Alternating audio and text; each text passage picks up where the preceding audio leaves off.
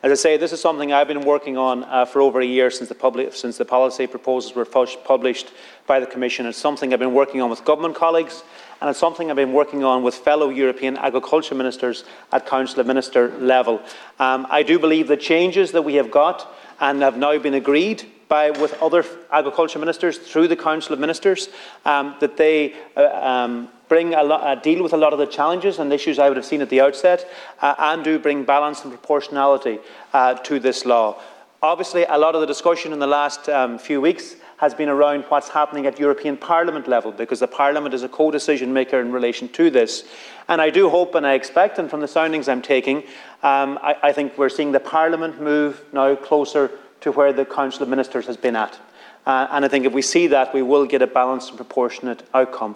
It is important we get a nature restoration law to provide the policy and platform across the European Union to actually deal with the really concerning situation that concerns farmers and concerns everyone in society, where we have seen nature become diminished in the last generation or two. We can't afford to see that continue. That's really important for food production, it's important for farm incomes, but it's important for all of our existence and for the health of the world around us. So it's important we do this, but we do it in a balanced and proportionate way. That's what I've been working to achieve, and it's really important then that we communicate that and provide the reassurance to farmers that we as a government understand their concerns.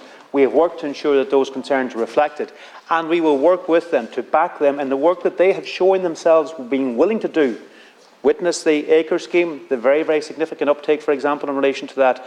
Farmers have shown they're willing to do this with the appropriate backing, and we will be giving them that backing. And really importantly, we'll be working to communicate what we're doing as well, and the fact that we all want to work together to actually achieve something which is really important for all of us.